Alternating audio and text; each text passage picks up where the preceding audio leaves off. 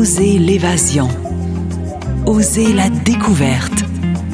Osez l'amour des mots.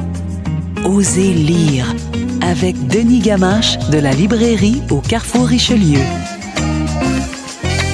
Et que j'aime ça, Denis, quand tu arrives avec cet air-là. Parce que là, je sais que tu nous as amené ce soir un coup de cœur. Parce qu'évidemment, tu nous amènes toujours des livres que tu as appréciés. Mais c'est comme ça dans la vie. Des fois, on a des coups de cœur et ce soir, c'est le cas. Ah, définitivement. Ce soir, je vous amène un livre. Généralement, quand je lis un livre comme ça, j'achale mon entourage et les clients de la librairie pendant un an et demi. Oh, palais! La dernière fois, c'était La déesse des mouches à feu de Geneviève Oui. Peterson. Et là, celui-là est vraiment venu me chercher. C'est La Femme qui fuit de Anaïs Barbeau-Lavalette, que beaucoup de gens connaissent comme cinéaste, mais qui est aussi romancière. Mm-hmm. Pour la petite histoire, Anaïs Barbeau-Lavalette est la petite fille d'une des signataires du Refus global, Suzanne Meloche, et donc la fille de Manon Barbeau. Pour rapidement faire la petite histoire des automatistes, pour ceux qui ne la connaissent pas, les automatistes, c'est un groupe de peintres et d'artistes et de poètes qui ont évolué à la fin des années 40 et qui ont signé un manifeste qui s'appelait le Refus global, qui donnait un coup de pied dans l'époque du plessiste et qui finalement ont mené à la Révolution tranquille.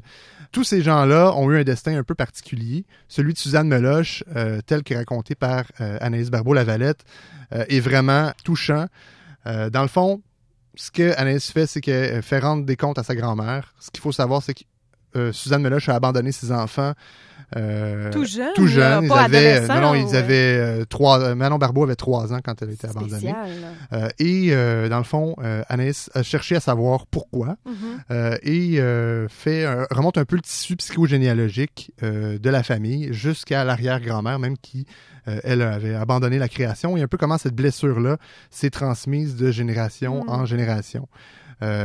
Pour les gens qui connaissent pas les arts ou tout ça, c'est écrit comme un roman, c'est pas grave. Vous connaissez les grands noms, Riopelle, Bordua, c'est des noms qu'on a entendus. Ils apparaissent comme personnages, mais dans les faits, ils ne font partie que de la grande histoire de Suzanne Meloche. Et c'est ça, tout le long, elle s'adresse à elle au-dessus, donc à la deuxième personne. Ça rend ça extrêmement personnel et extrêmement touchant.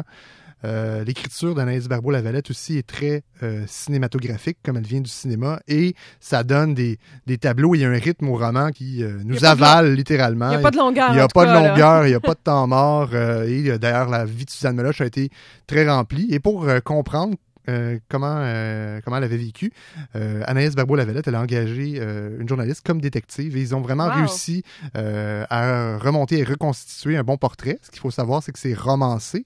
Donc, évidemment, il y a beaucoup de choses qui sont inventées. C'est volontaire et ce ne sera jamais expliqué par Anaïs Barbeau-Lavalette. Elle voulait vraiment s'inventer une grand-mère, si on veut, et un peu replacer Suzanne Meloche à sa place. Alors, La Femme qui fuit. Oui, de Anaïs Barbeau-Lavalette. Et si vous voulez m'en entendre parler pendant 30 minutes, n'hésitez pas à venir me voir à la librairie. Ben oui, parce que c'est disponible, bien sûr, à la librairie au Carrefour à Saint-Jean-sur-Richelieu. Eh oui. Merci, Denis. Merci à la toi. semaine prochaine. Bye bye.